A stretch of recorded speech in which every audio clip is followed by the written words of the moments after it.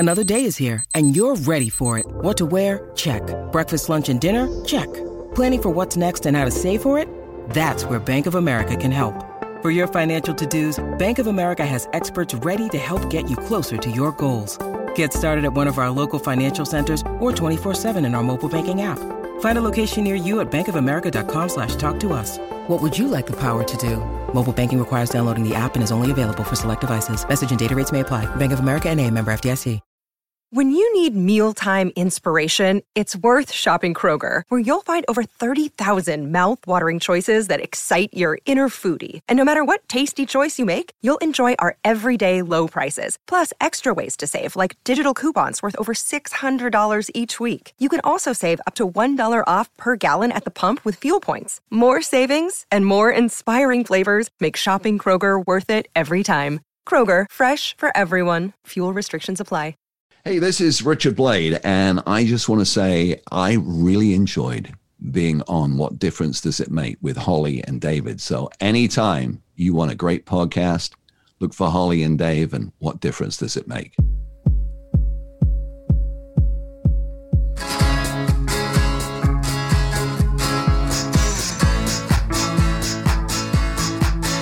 Hey, Holly. Hey, Dave. So, what is going on today? Today's a good day, Dave. How are you? How are you? And by the way, welcome to the What Difference Does It Make podcast. Thank you. I'm happy to be here, and I'm happy we have a guest this week. Who do we have, Holly? Today we have Richard Blade. Our listeners will know him from K-Rock primarily, but he's brought us all our favorite bands from the 80s, Depeche Mode in particular, Duran Duran, Tears for Fears, all of our favorites. But he's also become an author. He started with a memoir. He wrote World in My Eyes a few years ago. I ate it up because he talked about all our favorite, his interactions with all our favorite artists. And he's written a few other books of novels, and he has now written a brand new book called Imposters. And it is based on a true story. And I am so excited to talk to him about it. This new book, Imposters, is out now. And let's get right into it on the What Difference Does It Make podcast. Here we go. Oh, look at that. All right, let me show you who was responsible for the delay. There's one of the culprits there. Oh, look, he looks guilty. No, she looks little Tashi there. Tashi. And the big one's lying outside. Chloe. There's Tashi is 12 pounds and Chloe is 80. So, but they're bestest friends. You said 80 pounds? Wow. Yeah. Does Chloe know that she's 80 pounds, or she feel like she's, like 12 pounds, like a little puppy? Like, well, the little one feels like she's a big dog. Yeah, it's always that way. Yeah, and the big one just is just a good girl. The little one can hear you say that. Oh, yeah. Oh, they know. The little one's the really smart one. The big one is a big love puppy, but dumb. And I mean that in the nicest sense. Yeah, of course. If there's go-rounds in life, Toshi will come back as a human next, whereas Chloe will come back as Toshi. You know what I mean? The levels of intelligence. Yeah, there's levels. Yeah, there's levels. Right. This is how life works. Yeah. Well, I don't know. No, that's okay. We all have. Think about it in terms of yourself, though. Yeah. What's Richard Blade coming back as? I've got like 14 more times before I even Bill Gates. You know what I mean? Is that right, Bill? Yeah, that's yeah. Oh, that's where yours is? Yeah, that's where mine is. Right. Yeah. Which team are you? Are you team Moderna? Team Moderna. All right. Team Pfizer. I think is. I feel pretty good about that. Yeah, I'm good with as Dr. Fauci said, the best vaccine you're getting is the one that's going into your arm right now. Yeah. So I had very few side effects, and I'm happy with it. So we have to use this as a PSA. We are too. I know, right? Get your vaccine today. So now you can get your jab, and then you can walk into your an independent bookstore and pick up Imposters, which is... That's right. Absolutely. Very good. And then I've got one of the editing copies of it here. Oh, that's exciting. There we go. That was, I've been through it so many times, but it's kind of cool. How did you like, I don't know if you managed to finish it, but how did you like it? I'm in the middle. I'm reading it as fast as I possibly can. And I love it, but I thought that it was it reads like a novel, obviously, but it's, right. I'm maybe in the first 100 pages, Mike Evans' story. Yeah, it is Mike's story. It really is. I mean, John is his best friend, but really it was Mike who drives the story, and it was Mike who I knew. So I had to write it from his point of view. I knew him a lot better than John. It naturally flowed for me as Mike's story, because it was always him pushing it. Come on, Richard, please write it, you know. So I had to do it that way. Yeah, that's what you laid out in chapter 1 is basically, it's actually how the story came to fruition. Did you want to have that as chapter 1? It seemed it was kind of weird to me in a way. It wasn't the introduction. This was the start of the book. Yeah, I didn't want to do it as an introduction. I thought, you know, so many people had, particularly if they grew up with K-Rock, this would be a good in for them, because they would recognize, if they'd read my first book, World in My Eyes, they know I got into K-Rock because a DJ called Mike Evans got into a fight with the program director, Freddie Snakeskin, and left the station. And so I took Mike's place. And over the years, normally when that would happen, Mike would hate me. In fact, he'd moved on and we became best friends. And over the years, we stayed friends. And so I thought, why not get into the story that way? Let the listeners who grew up with me and grew up with Mike know where it came from. And that even roots it even more in reality, because they remember those moments. They remember that, you know, that radio station. They remember John Frost being on vacation, that kind of thing, and Doc on the Rock always going into the, you know, so I wanted to root it in reality as much as I could. And I thought, you know, if I'm telling a true story, let's say where it came from. And so I opened it up that way. And you said early on that it was supposed to be a film. You had pitched it as a film, and it was actually greenlit, and then transitioning from film to book. I mean, you know, I think it's a great idea, but how did it happen? So you had a screenplay already written? Yeah. Okay. And it was all I could do not to put the William Morris coverage in there. But in the William Morris coverage, because they're breaking it down for agents who are too lazy to read the book, you know, it's, you know, they have an intern that they pay a minimum amount of money to read the screenplay and review it. In that one-page review, it gives away a lot of spoilers. But it was all I could do not to put it in and do what, you know, they do with these government reports, redact certain things, you know, and black it out. So the surprise wouldn't be ruined, because there's a number of surprises in the book. And I don't know where you are, Holly. I know you're only halfway through, so I don't want to give away one of the huge surprises that comes. So I wrote it as a screenplay. And then, because I didn't know I could ever write a book back then, you know, this was quite a while ago, and writing a book seemed almost impossible.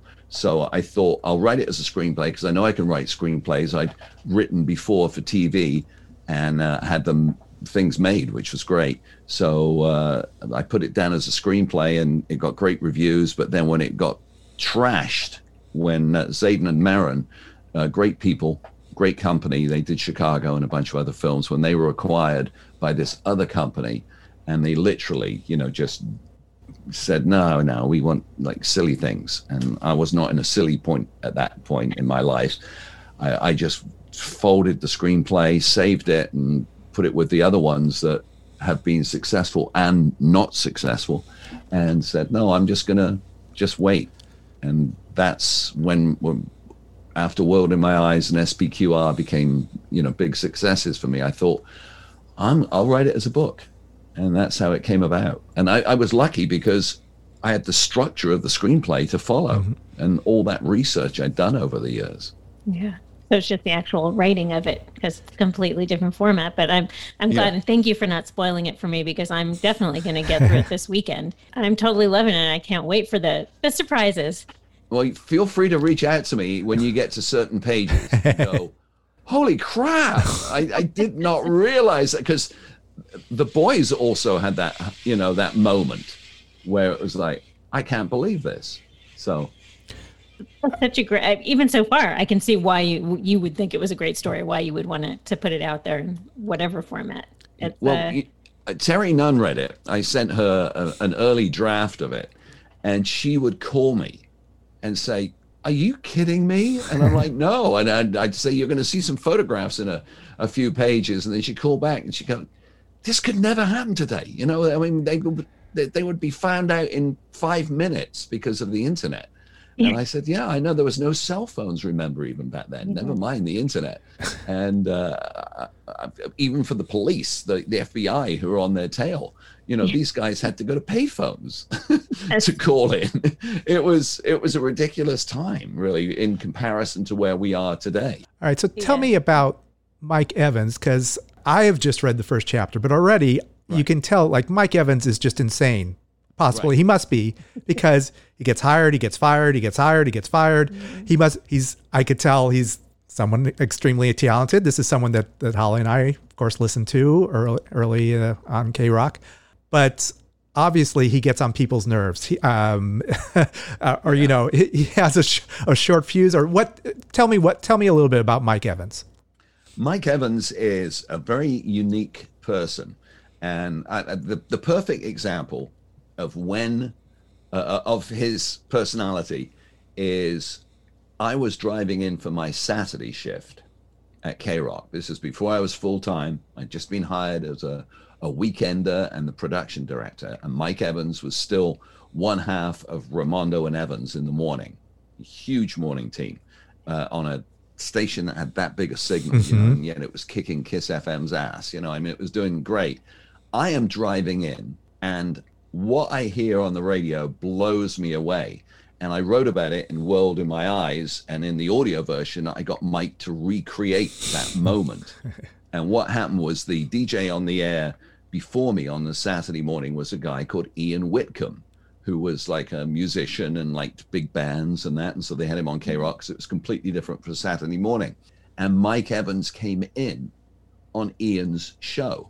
And Ian was like, wow, one of the morning guys is visiting me. This is great. And what he didn't know is Mike was getting ready to say goodbye to K-Rock, because he'd just seen a memo that Freddie Snakeskin had written on K-Rock letter paper. Today, the person that Freddie had written it about would own the radio station because of, you know, legal things. But back then it was the Wild West.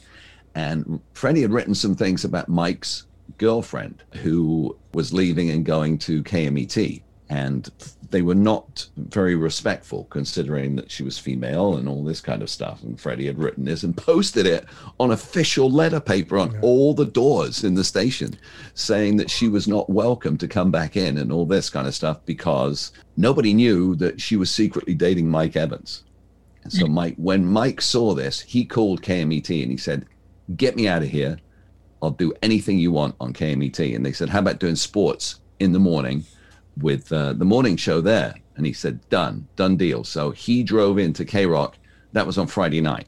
He drove into K-Rock on the Saturday, visits Ian Whitcomb. And Ian goes, what can I do for you, Mike? And Mike goes, I just want to say hi to your listeners, because they're the greatest people in the world. And he goes, great. So Mike leans over, puts his finger on the on button on the microphone so he can't be turned off.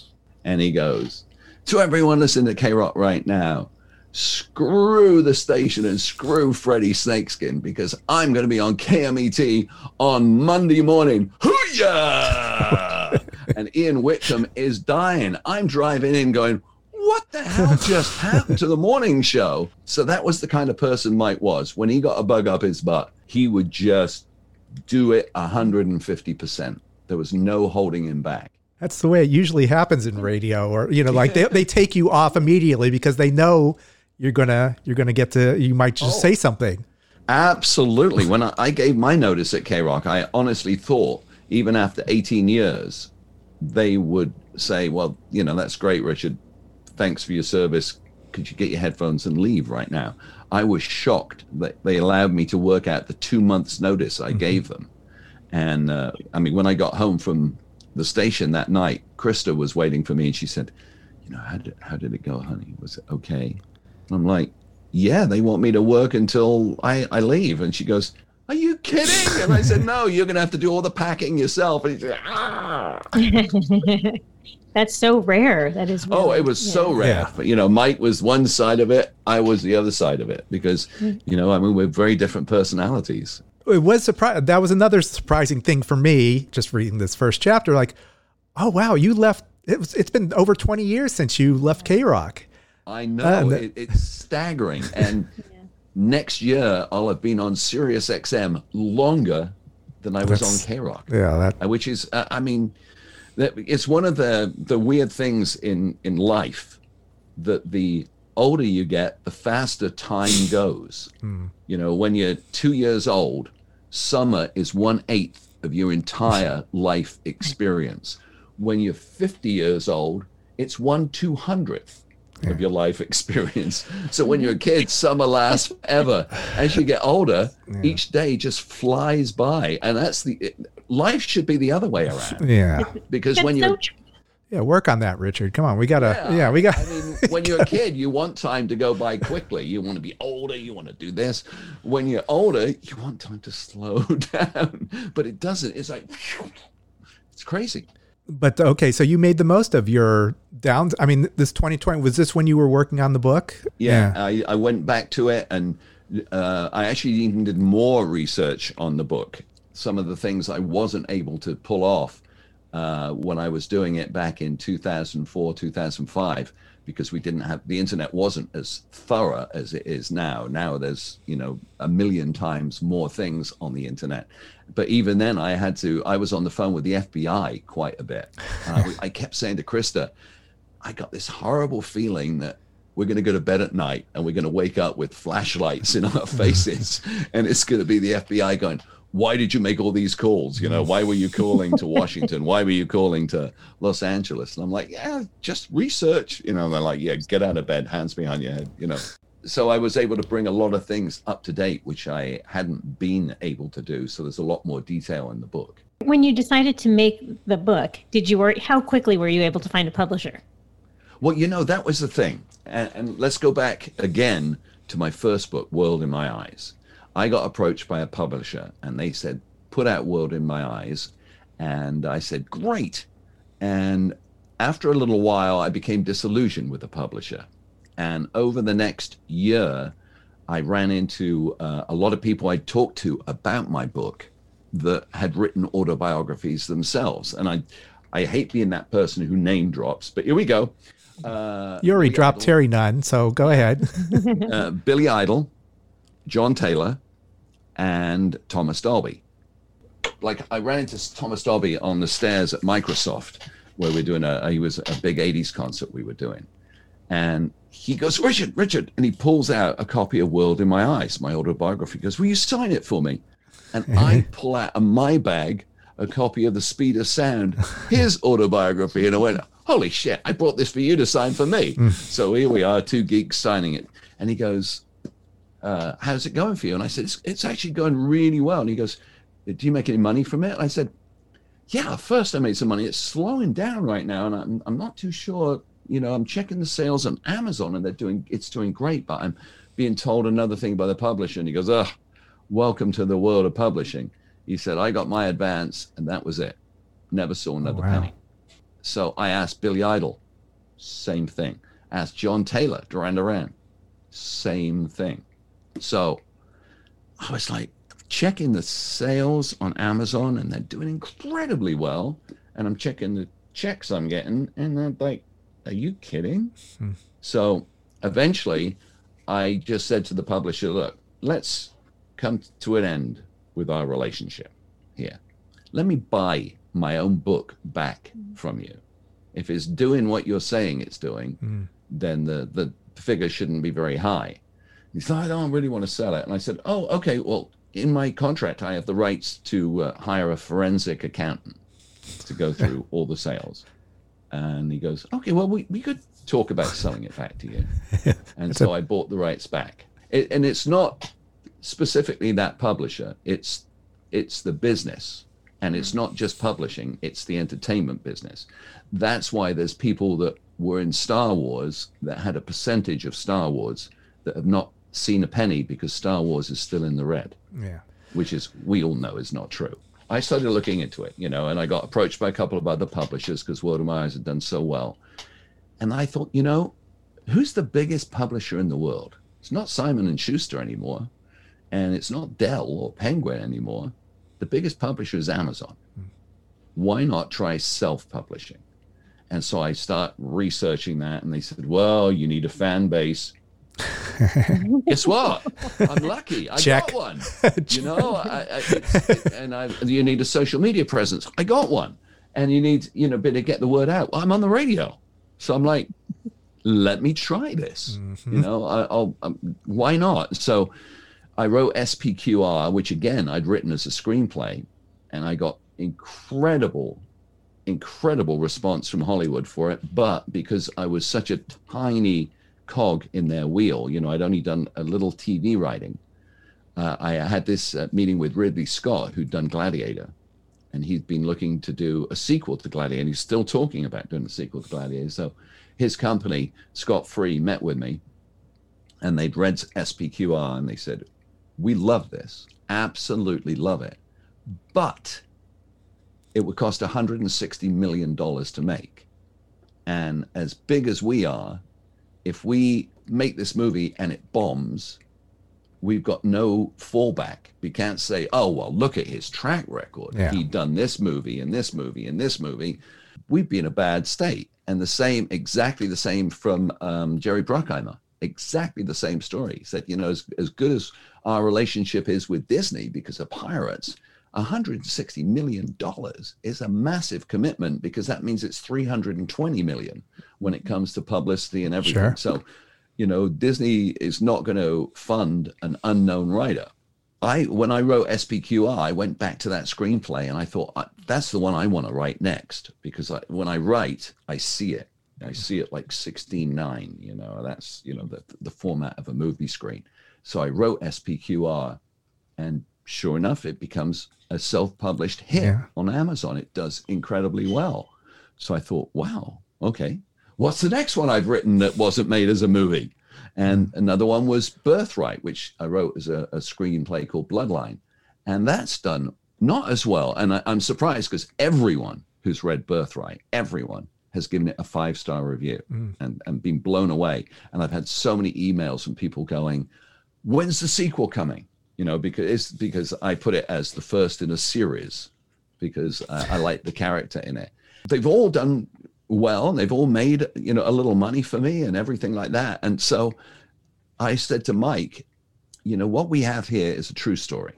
We've got to change some things about it, unless, you know, to protect you and to protect the people that you actually imitated. So we have to change their names. But if this gets made into the movie that it should be, or the series now, because when I wrote it, there was no streamers. When I wrote the original version of Imposters, there was no streaming. You know, Netflix and Amazon, and that didn't exist as streaming companies. Hulu, Disney Plus, Paramount, that kind of thing didn't exist. I said to Mike, let's put this out ourselves through Amazon. It's easy to do.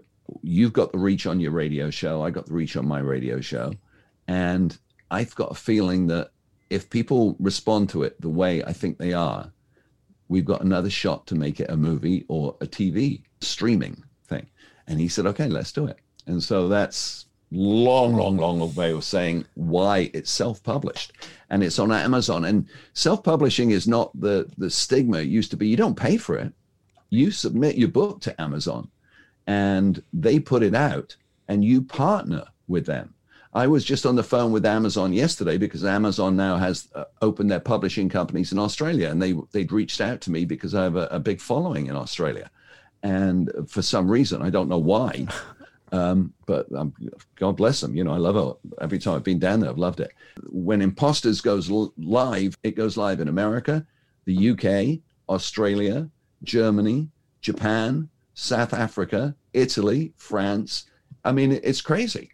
Where as a conventional publisher, it would be like, well, you know, because you're not Stephen King or J.K. Rowling, we'll try it in one market first. We'll try it in America, and maybe we'll try it in the UK. Yeah. But with Amazon, it's like, no, balls to the wall. We're everywhere. Yeah. And so it's great. And I would suggest to anyone who was wanted to write that book, do that research and think about putting it out with Amazon, because it won't cost you anything as long as you're delivering a good product to them. Richard Blade is talking up Imposters, and we're enjoying this. Someone's got to pay for this, so let's take a break and we will return.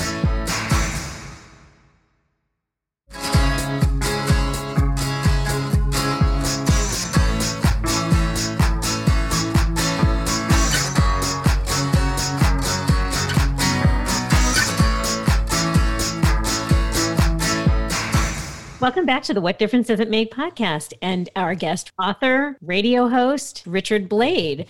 World in My Eyes. Have you thought about possibly making that a movie? Who would play Richard Blade? And, Oh my gosh. Oh my God. I mean, it is an interesting story. I'm sure you've thought about it. Well, I've been approached by it. Yeah. And I actually have 2 deals on it right now, but nothing is ever real in Hollywood until you're watching it. Nothing is real. Every deal is a development deal. And I feel so bad for people who are friends of mine that go, hey, Richard, I just signed a deal. I got this. I mean, this is going to be made, people who are in groups, I'm going to be doing a special. And I'm like, oh God. But when I did Long Lost Son for Lifetime, that was based on an early screenplay I'd written for All the Right Reasons, it was called, but that was too esoteric for Lifetime. They wanted actually to call it, oh my God, my son didn't die.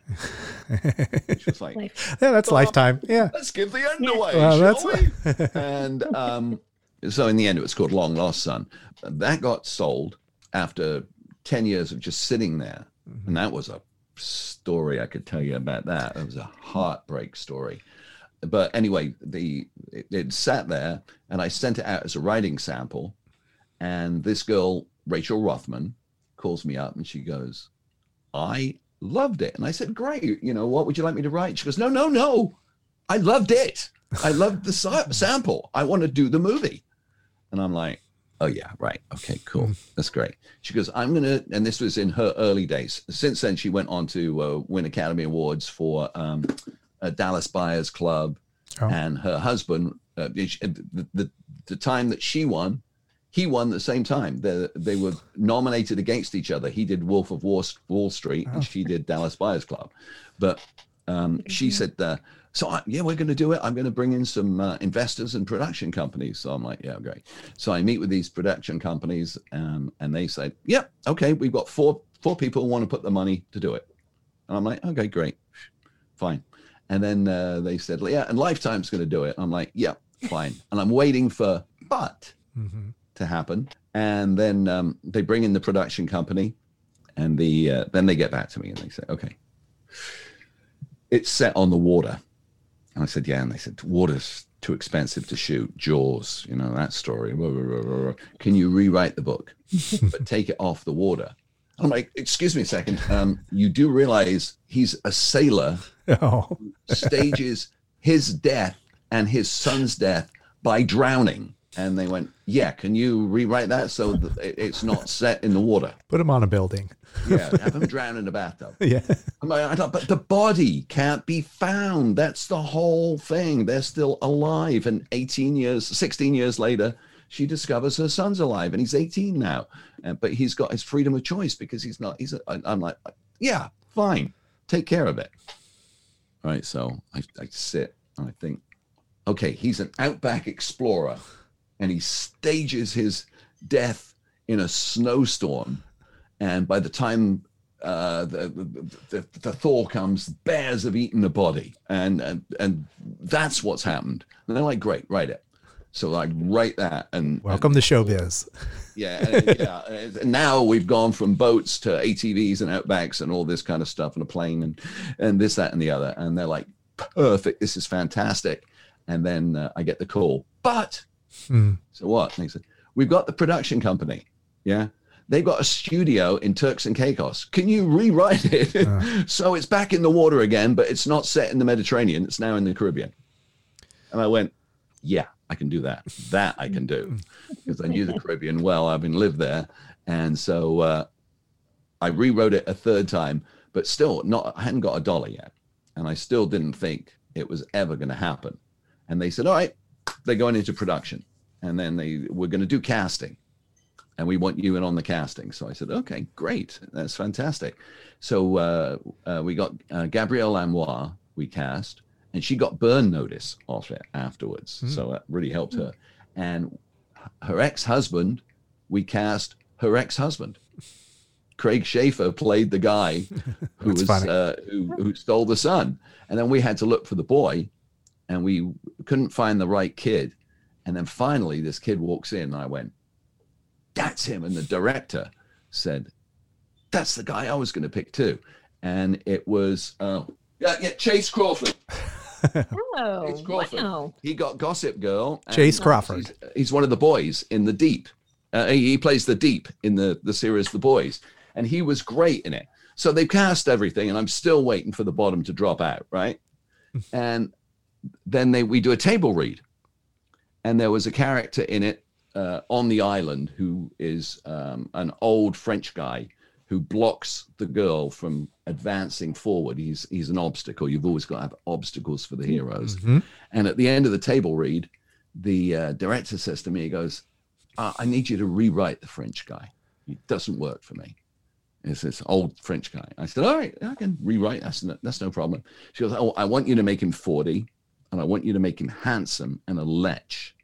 And he's trying to sleep with her the whole time, and he's Australian. And I said, okay. And he goes, and I want you to play him. I went, well, God bless you for the handsome, and God bless you for the 40, and good day, mate. Yeah. So I rewrote it, but I still didn't think it was going to happen. And they're 2 weeks into shooting, and I get my plane tickets.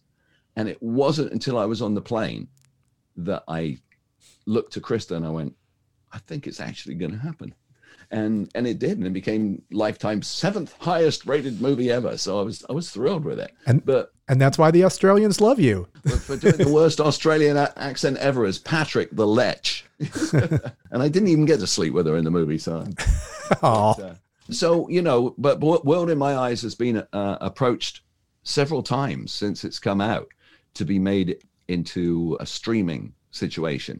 And it's got 2 deals sitting on the table right now, but one to make a reality show, like a documentary, and the other to make a scripted one, with actors and everything. So we'll see if they ever happen. Of course, the last time it happened, I had this meeting with huge producer, and we sat down. He took me out for dinner at Chateau Marmont, and he just finished his 2nd movie with The Rock. And he said, we're going to do a big thing. I'm taking it in. We're going to go to the streamers and everything. And I said, that's fantastic. I'm so excited. And he said, all right. He said, well, it's March 10th now. I'll get together you on like the 17th. And I said, okay, sure. March 12th comes. Yeah. Lockdown. Pandemic. Everything shuts down. It was one of those things. That was the ultimate but we have a pandemic. But it's still on the table, right? Do you have a preference for it, for a documentary or a series? I would. No, I'd love to see it as a series, and I'd love to see someone play me. I mean, that would be incredible to see that. And one of the things I suggested to that producer and to the one who's talking about it now is the fact that I own all this footage from the 80s, from my TV shows that I did, from Video One and Video Beat, of me with real Duran Duran and real Depeche Mode and real Berlin and real In Excess and real Spandau Ballet. And I said, if ever we make this into a series, all this footage is available, and you would CGI out my face and CGI in the actor, leave real Duran Duran. So it's not guys playing Duran Duran. It's Duran Duran from 1984 with Poster Boys. It's Michael Hutchins, who's no longer with us, from In Excess, who's hanging with, actor Richard Blade at LA Zoo at the kangaroo cage, because the record company thought that was a good idea. Sure, Australians, put a kangaroo in the background, and it's real Go-Go's from back in the day and real Bangles.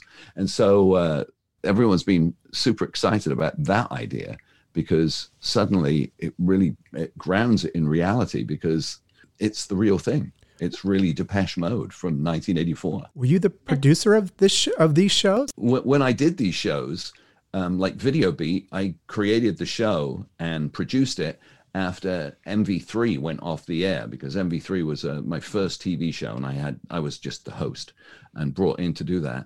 And I watched this show that was a massive hit in 50 cities go off the air because of cocaine.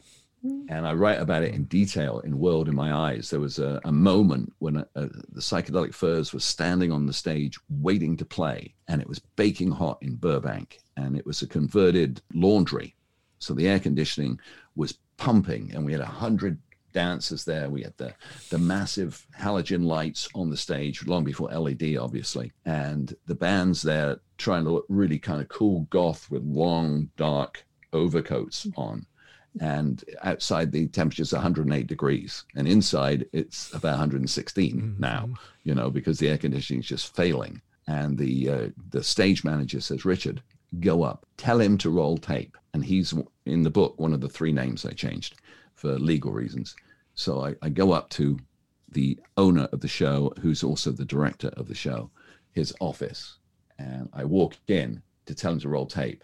And I'm sure it's not accurate, but in my brain, the pile of Coke on his desk has gone from a lump to a small mountain in my mind. But sitting right next to it was a 38 as well, because the Teamsters were coming by and repossessing the cameras and the crane and everything like that. So he had the gun and he had the Coke, and he goes, hey, Daddy, what do you want? And I said, called everyone Daddy.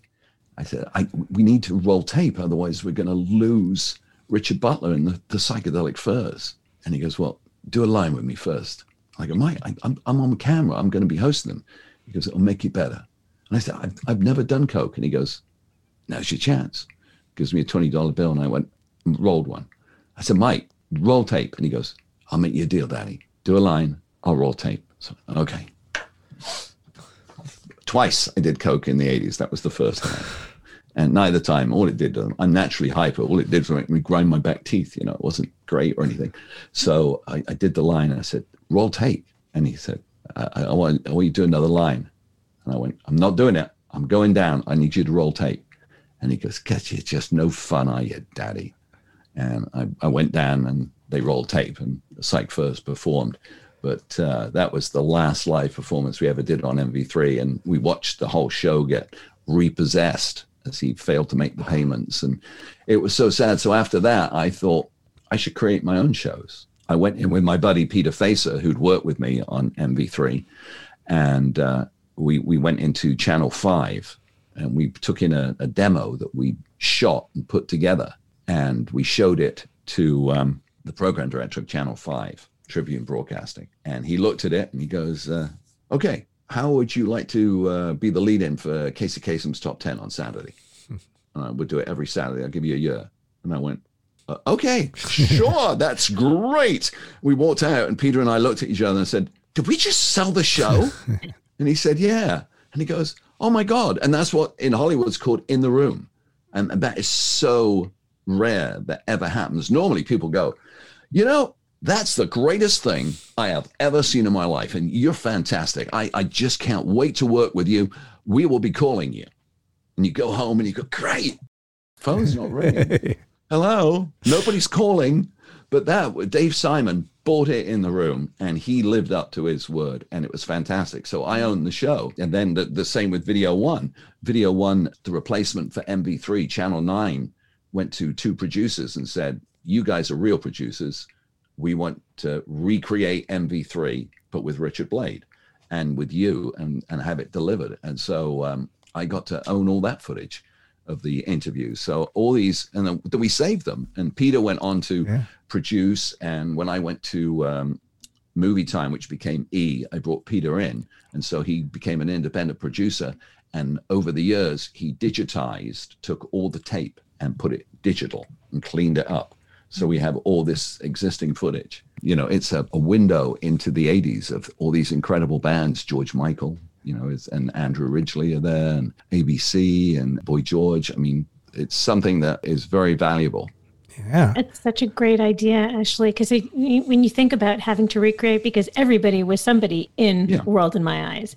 So to recreate that, it could almost be, if you're casting so many known entities. Yeah. That it could be a distraction, but to have the actual footage, it takes it to a whole new level. But actually, the one piece of footage I do want to see is a coked up Richard Blade introducing the Psychedelic Furs. Where can I find that? It's MV3, and right now, let's go live with the Psychedelic Furs. Oh, sorry, that's Hulk Hogan. But no, I actually controlled it, I think, fairly well, because I was always just naturally up, and Coke just never did anything for me. Seemed to And I never smoked pot in the 80s because I was always doing gigs, and pot didn't do anything for me. At the times I smoked, it just made me sleepy, So I was like, why? I can sleep anyway. So I was fortunate. A lot of people, as we know, in the 80s got into drugs, and I was just never appealed to me. Probably your memories are much more vivid also. Yeah, I know. A lot of times, a lot of people I talk to about it, and they go, yeah, I guess I was there. How did you get into writing? Because I mean, obviously your passion was music, and I had no idea. Again, in this first chapter, you mentioned that you were writing for TV shows, which I had no idea that you were doing. And did you fall into this, or did you have a background from your college days, or like early on? What led into this? Yes and no. My brother was a writer. My brother actually got in the Guinness Book of Records in 1978 for being the highest paid first-time writer of a book. But he always said to me, you should write, because he wrote a series of books. And one of them was made into a mini-series with Joan Collins and George Hamilton. That one was called Monte Carlo. Oh. And that was a big hit. That's a good cover. Yeah, big hit for him. I'd always wanted to write, and Stephen had always encouraged me to write. And so I started writing, but I didn't think I could write a book. I didn't know how to write a book, and I couldn't type, but I figured I could write better than American television. A lot of it was really crappy. Even the great shows tend to have what they call filler episodes, because they're trying to do, they used to try to do 22 episodes a year. And of those 22 episodes, you've got like 8 good ones during the sweeps, and the rest are just like, filler, and we'll have him go through that door, and then you'll come back in through that door, and that'll be it. So I thought I can write that. And so I took some screenplay courses and bought some programs like Final Draft and started writing. And then I saw a show called 7 Days, a time travel show where the hero can go back in time 7 days to correct the problem, but he's a bit screwed up, and his appearance always creates problems. And I thought to myself, I like the show. I love time travel. I love science fiction. But there's a problem. If he's going back 7 days to the same place, why isn't he running into himself? Because he's there. He was there. And so I figured it out. I sat down and I thought, hang on a second. He's changing the timeline. There's an interdimensional timeline. And I wrote this whole story, how he does meet himself and then causes all these waves to happen, and everything that he's already reversed comes back and happens again. And he Back to the Future. Everything in like a 2-hour special. So I write this out, and then I called up Paramount and said, can I speak to Chris Crow, please? And not Cameron Crowe, Christopher Crowe, who created it. And finally I get through to him, and he said, okay, I'll tell you what. He said, we'll go for lunch. And if what you've written makes sense, he said, because it is a gray area, we don't address it. If what you've written makes sense, I'll buy you lunch. And if it doesn't make sense, you buy me lunch. And I said, okay, done deal. That sounds fair to me. And before we'd ordered, he'd bought the idea. He said, this is great. And so I came on board as a consulting writer for 7 days, and then ended up writing their season finale and everything like that. And the season finale was, unfortunately, a little bit of an echo.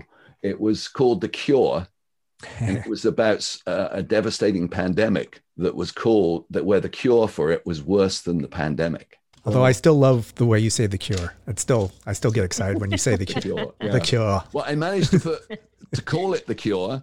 And the pharmaceutical company was called Depeche Pharmaceuticals. Oh, is that right? So I had to get 2 of my favorite bands in on network. First of all, getting in the front door, or getting in the door, getting a phone call actually accepted. What did these people know you? Because I mean, I'm sure there's a million writers out there who are like, how did this guy get a hold of the producer? Who do you know? Well, I did use the Richard Blade thing, because it was Paramount and it was local. And I said to the secretary, I'm calling from K-Rock and stuff like that to get through the door.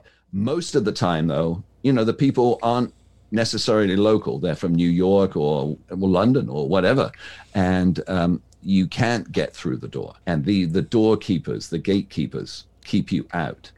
And it's so annoying because you watch the crap that's coming out.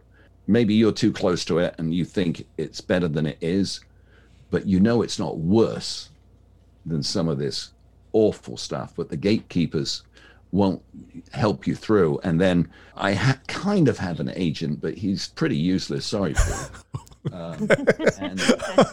And then I had a great agent I'd been trying to get forever called John Ferreter. And he came on board after World in My Eyes. He contacted me and he said, I want to look after you and I want to represent you. And he was absolutely just focused, this guy. And I'd been trying to work with him forever. He'd worked with William Morrison, CAA. He was just great. And he used to have an old saying, you know, if you've got a problem that money can fix, it's not a problem. Well, guess what? He had a problem that money couldn't fix and he died. Right when World in My Eyes was about to happen, another one. That was a huge but, and I didn't feel bad for me at all. I felt bad for him and his family because he was just such an open kind of guy, and he was really caring. He also looked after Rodney and Rodney Bingenheimer, and he used to say, you know, I'm concerned about Rodney because Rodney's, you know, a frail kind of guy, and he used to really go out on the limb for Rodney. So, you know, if there is anything in an afterlife, John Ferreter deserves a good place there because he actually is one of the good. He was one of the good guys. So, but it's a weird business. It's a weird business, and that's why, you know, God bless Jeff Bezos for taking, at least on the publishing side, for allowing you to do your own thing. Yeah. And if it's good, it'll rise, and if it's not good, hey, guess what? Yeah. You know, it wasn't what you thought it was. You actually left everything though. And in 99, when you quit K-Rock, you're like, I'm opening up a dive shop. Yeah. I'm retiring. Was that that was your game plan? I'm done. Yeah. That was always my game plan, to move to the Caribbean and teach diving. That was always what I wanted to do. I grew up as a kid in the water in England, in the south, a little town called Torquay. And it's just nice beaches, no waves. You have to go to the north coast to get the waves, but it's got some scuba dive in there, but it's cold. And if you can see your hand there, it's a good day, you know, I mean, it's green. And I always wanted warm water that I could actually see, you know, hey, there's a boat over there. And so that was always my goal. And in 97, I bought a place in St. Martin, and Krista was all up for it. She said, let's do it. And I just quit everything. I thought, you know, why not? I want to do something different. My biggest nightmare, there's a moment, Holly, I'm not giving anything away. I refer to my nightmare. I put my words in Mike's brain at one point, and that's my nightmare was waking up and seeing white tiles above me and tubes coming out of my arm and pads on my chest and going, oh my God, why didn't I do it when I was young? Why didn't I do it when I could? Because, you know, that's unfortunately how most of us are going to end up at one point, you know, or another. I didn't want to say, why didn't I? Because most of the things in life you regret are the things that you didn't do. You very rarely regret the things that you did do, because at least you tried. And I thought, no, I've done it. I don't need to make a shitload of money. I don't need to, you know, work 24/7. I'd like to work. I do enjoy working. I have to say that, but I tend to find I'm working for myself now. I do my Sirius show and my Jack FM show here in the studio, and I write when I want, and I'm with my dogs and my wife, and I'm as happy as I could be. That was always my dream. My dream was somewhere warm, somewhere sunny that I can dive. And after my mom died and Krista's mom died, fairly close together, and Krista's mom very unexpectedly, she was 47. Ooh. She died 2 days before our wedding. I know. Best of times, worst of times. You know, if you want to hear God laugh, tell him you've made a plan. Okay? So I figured, why not come back? And Krista said, what are we going to do? I said, well, we'll find something. We'll do it. You know, I'm not scared. And, you know, life, you only go around once. You gotta live. I find that the harder I work and the more I put my nose to the grindstone, the luckier I get. But there's still a lot of refusals. You know, I mean, it boggles my brain that certain things you have, you can't get past the gatekeepers. Because I would love to see, Birthright would be a huge movie. SPQR would be like Gladiator too. It really would be. It would be a massive, massive movie. But you just can't get them made. But you can't dwell on it. You say, well, I can only do what I can do. Yeah. And you have all these other projects. Do you have a preference? Do you enjoy the book writing process? I am really enjoying the book writing process now because it's done. because I see it. Yeah. Because I've actually, I'll show you something here. I finished the book after this already. So after Imposters. Wow. What? This is the next book. Ghosts of the Congo. Okay. I like writing epics. I should write small little things because they're so much easier to get made. You write the big ones and they go, oh yes, it's great, but you've got a nuclear submarine, you've got satellites, and you've got cruise missiles all in the same scene, and they're targeting people who are doing a halo jump. You realize that's $12 million. It's like, oh, I just like reading it, Yeah, so I that's good. And then my next one is going to be, again, based on a true story of something that happened in 1944, right around the corner from where I grew up. Don't want to say any more about it, but it's a good story. But I figured in a love story and all this kind of stuff for it. Yeah, I just like it because I get to see the movie before anybody else. Right? Yeah, it's all in your head. And the weird thing is, when you write it, characters do things that you didn't know they were going to do. You have it planned, but then they do things. Obviously that couldn't happen with Imposters because that was a true story. But with SPQR and with Birthright, people did things I didn't know they were going to do. Sure. And Stephen King says that, and he's a billion times more successful and a better writer than I am. But he says that he finds that his characters will lead him in a different direction. And it's so fascinating that they do that. It's almost like there is a different dimension where they are living. When I was writing SPQR, the last third of the book is the most epic battle. And it's a very one-sided battle. It's 42 people against 3,000, but these 42 are winning. And I created a situation in it where I couldn't see how the 3,000 could win. Right. And they've got to at least look like they're winning for the suspense. Every night I'd be walking with the dogs going, honey, I think I've put them in an invincible situation. And then it came to me. Literally, I was lying in bed and I was like, oh my God. And I got up and I wrote down the notes. This is what they're going to do. And this changes everything. And it was so exciting. I just couldn't wait. When you solve these puzzles. To write it and to see what happened, and the whole end of the book changed as well. The last chapter did not exist in the screenplay. To this moment, even though I wrote it, I get goosebumps when I turn the page and go from, chapter 41, because it's a big book, to chapter 42. And those first words on chapter 42 send a chill down my spine, because I can only imagine in a movie theater, everyone thinking the film's over, it's done, it was a great movie, I loved it, it was great, and then, that moment. So, and that's what makes me want to write. My wife's a voracious reader as well. So, as she's the first one who reads through my stuff. And I say, what do you think? And like, for example, I was doing a gig when she read SPQR, and I didn't tell her what happened. And she literally texted me going, OMG, and the twist, the one, and she was so shocked. When I got home, it was like 1:30 in the morning from a gig, and she was awake because she wanted to talk to me about it. So that's always exciting when that you write something that people can respond to, and I just, I treasure that. I treasure on the radio, when people would say to me back in the day on K-Rock, thank you for playing that song when, I lost my mom or something. It meant something to me. To be able to touch someone, even in a small way, I think is so important because, we're all just humans. We're all the same, which is, what breaks your heart when you see how people interact with each other sometimes. It's like, wait a minute, we're all the same, maybe there's some cosmic joke where we all have to live everybody's life.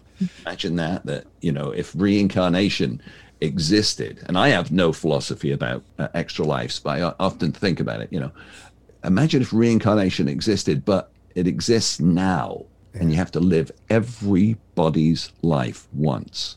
How would that change how we treat other people? We would have much different sensibility for sure. Yeah. Often thought traveling should be mandatory for everyone. Like you need to experience different cultures at the very least, you know, to learn about how people live. Like not everyone lives the same life you lead, you know. No, they don't. You know, I'm sure I was going to say, during your studies, you must have, you're different. I think you and Mike Evans are probably about the same age, or it's the same era, but no, Mike is 7 years older than me. Okay. But I mean, but just comparing his life as a kid to yours, it must've been like, oh, wow. Was his life and yours similar in ways, or? No, very, very different. You know, and also, I mean, he lived at a time in California that I often fantasize about. I would think, you know, to be a kid in California in the 60s when the surf culture was exploding and the music was happening, that must have been amazing. It was amazing in England to be around in the 60s. Yeah, because, right. You know, I would think the same for you. Like, I want to live where you were living at the time. It was, to me, the 60s and the 80s have a lot in common, because in the 80s, every day there was a new band came on the scene. You had to learn the name. A Tears for Fears. What's a Tears for Fears? A Flock of Seagulls?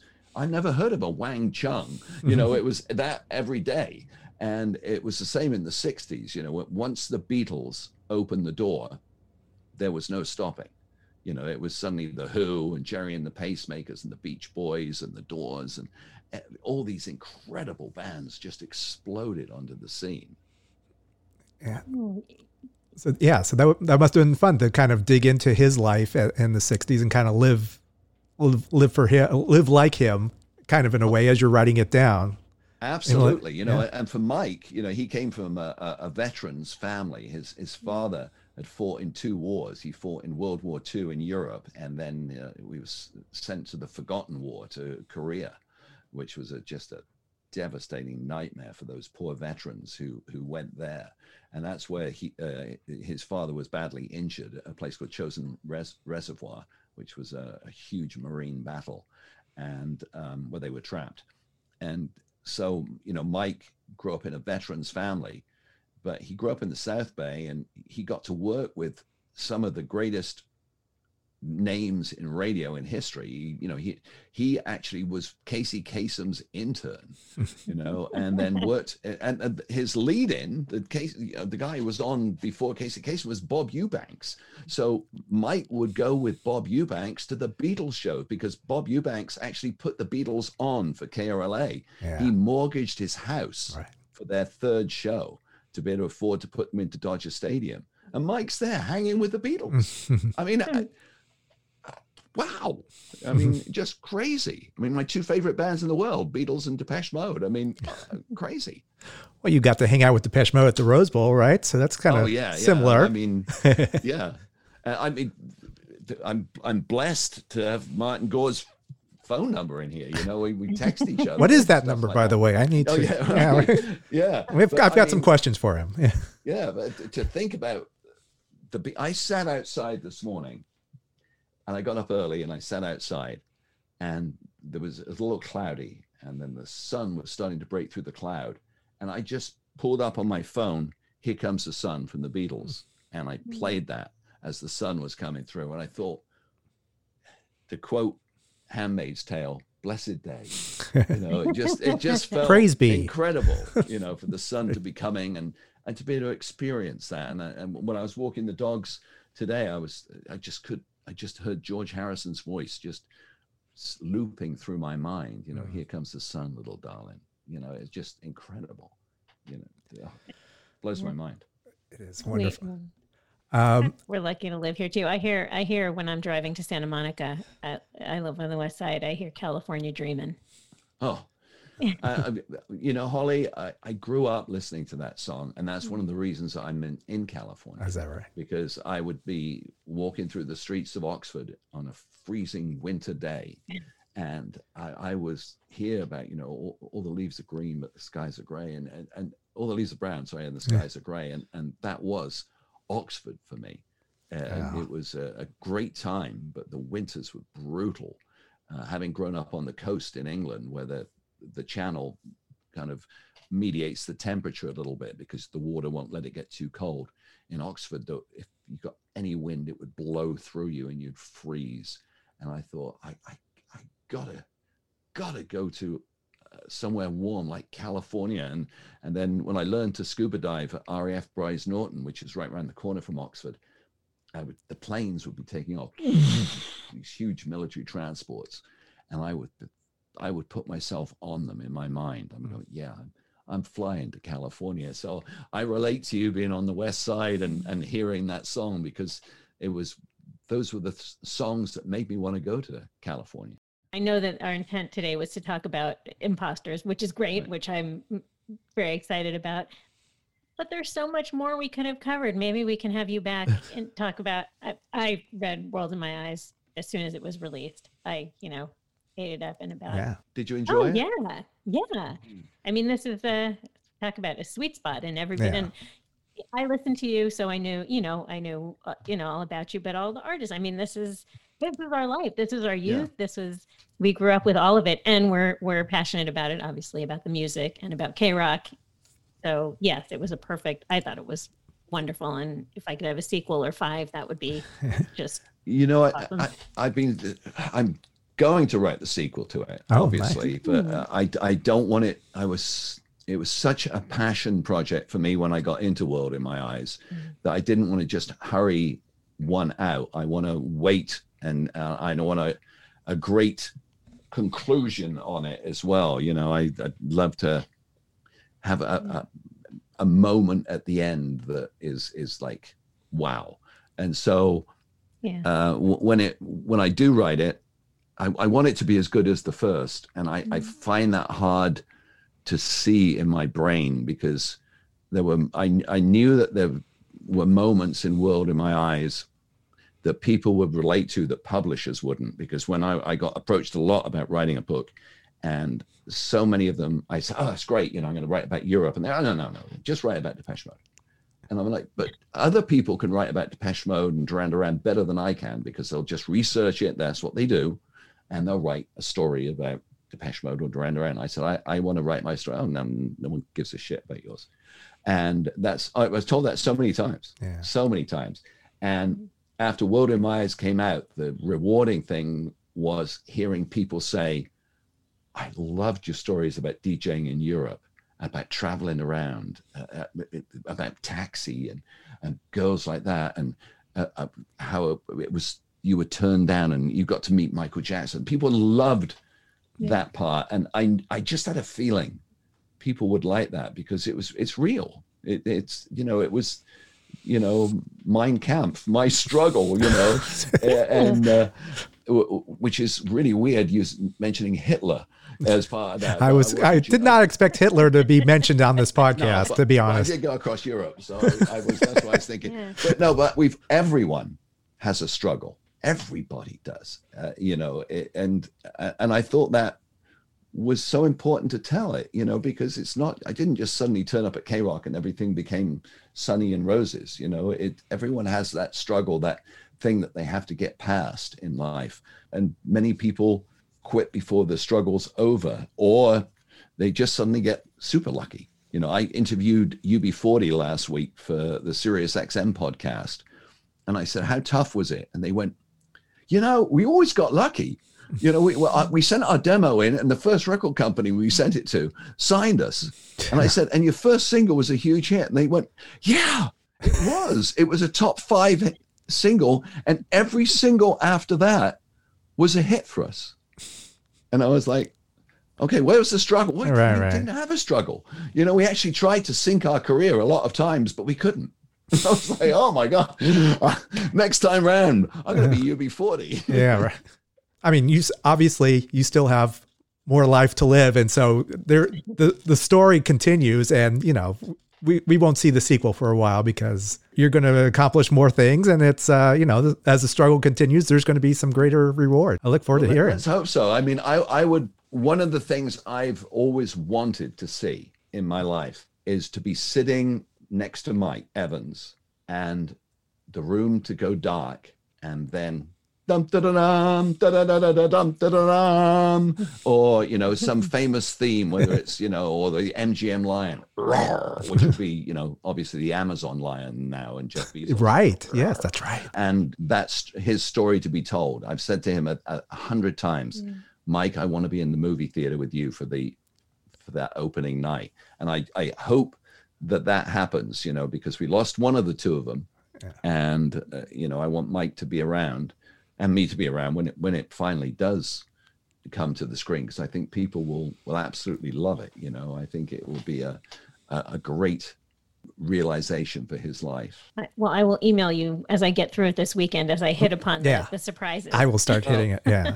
I got to get into it. I think you'll really, there'll be a couple of moments where you'll go, oh, that's what Richard was covering up, you know, and because I hate it, the spoilers, you know, well, Chris and I will be driving and Howard Stern will be talking, and he'll go, this is one of Chris's shows. I've never watched it, but I know it's meant to be great. He'll go, yeah, I was just watching the latest episode of This Is Us, and I couldn't believe, and my wife like jumps over me and hits the radio off, you know, no spoilers, no spoilers. And so I'm big into no spoilers. Thank you. There you go. It's true. Well, you brought us Depeche Mode, so thank you for that. Yeah. Hey, but my pleasure. You know, I mean, to be allowed to use "World in My Eyes" as the title when Martin said yes. I mean, that was just a thrill, and I agree with Neil Tennant of the Pet Shop Boys that the perfect pop single is "Enjoy the Silence." You know, that to me is just all I ever wanted, all I ever needed is here in my arms. I mean, that's so great that, you know, in just so few words, Martin Gore can capture that moment, you know, that love, that feel.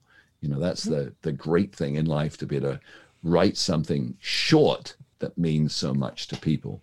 Yeah, it's wonderful because of your relationship with Depeche Mode. We always felt closer to them. I mean, you were kind of like the conduit, you know, your passion for new music that's, you know, we grew up listening to, it resonated with us, and we felt close to you, like just hearing your voice. It's like, I mean, it's like the real Down Steel, it's Casey Kasem. That's who you are for us. That means a lot to me. And if Depeche is your love, just know that when Dave Gahan walked off the stage at the Rose Bowl, he cried, because that concert meant so much to him. Yeah. It wasn't the fact that it was the highest grossing concert in history at the time, and he was putting a shitload of money in his pocket. He didn't care about that. He cared that the concert had worked because he wanted it to, and he actually just cried, you know, and I was backstage when he was crying, and it was an amazing moment. It's nice that people feel that about people that deserve to be admired, you know, because he's, you know, the band are not there just to put money in their pocket. They're there to play music and make people feel good, because that's what it's all about.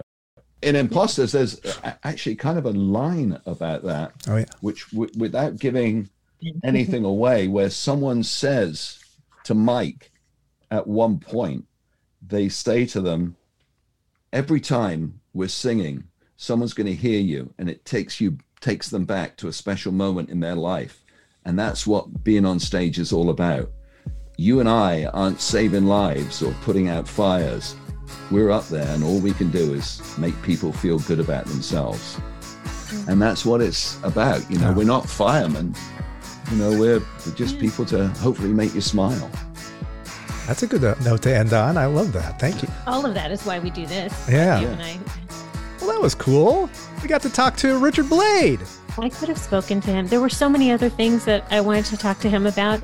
I mean, he's such an interesting guy, and he's, you know, done so much. He's experienced a lot. Seems like just a great guy. It was actually nice to actually talk to him and see someone who's very genuine, but talented as well. Like, has this talent that I really wasn't that familiar with. So I was just familiar, of course, with him on KROQ. Those that didn't hear him on KROQ in Los Angeles can now hear him on Sirius XM.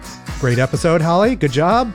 I'm sure, Holly, there's going to be, because we talked for a long time with Richard, there's going to be many little snippets that we can find on YouTube. Is that correct?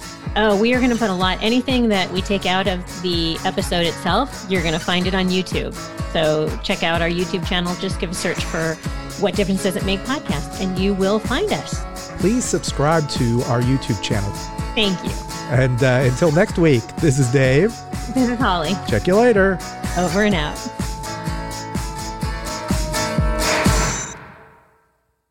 With the Baker's Plus card, it's easy to get lower than low prices for the win. Earn fuel points on every purchase and save up to $1 a gallon at the pump. The Baker's Plus card. All you do is win. Big, big savings. Sign up now at bakersplus.com and start saving. Baker's. Fresh for everyone.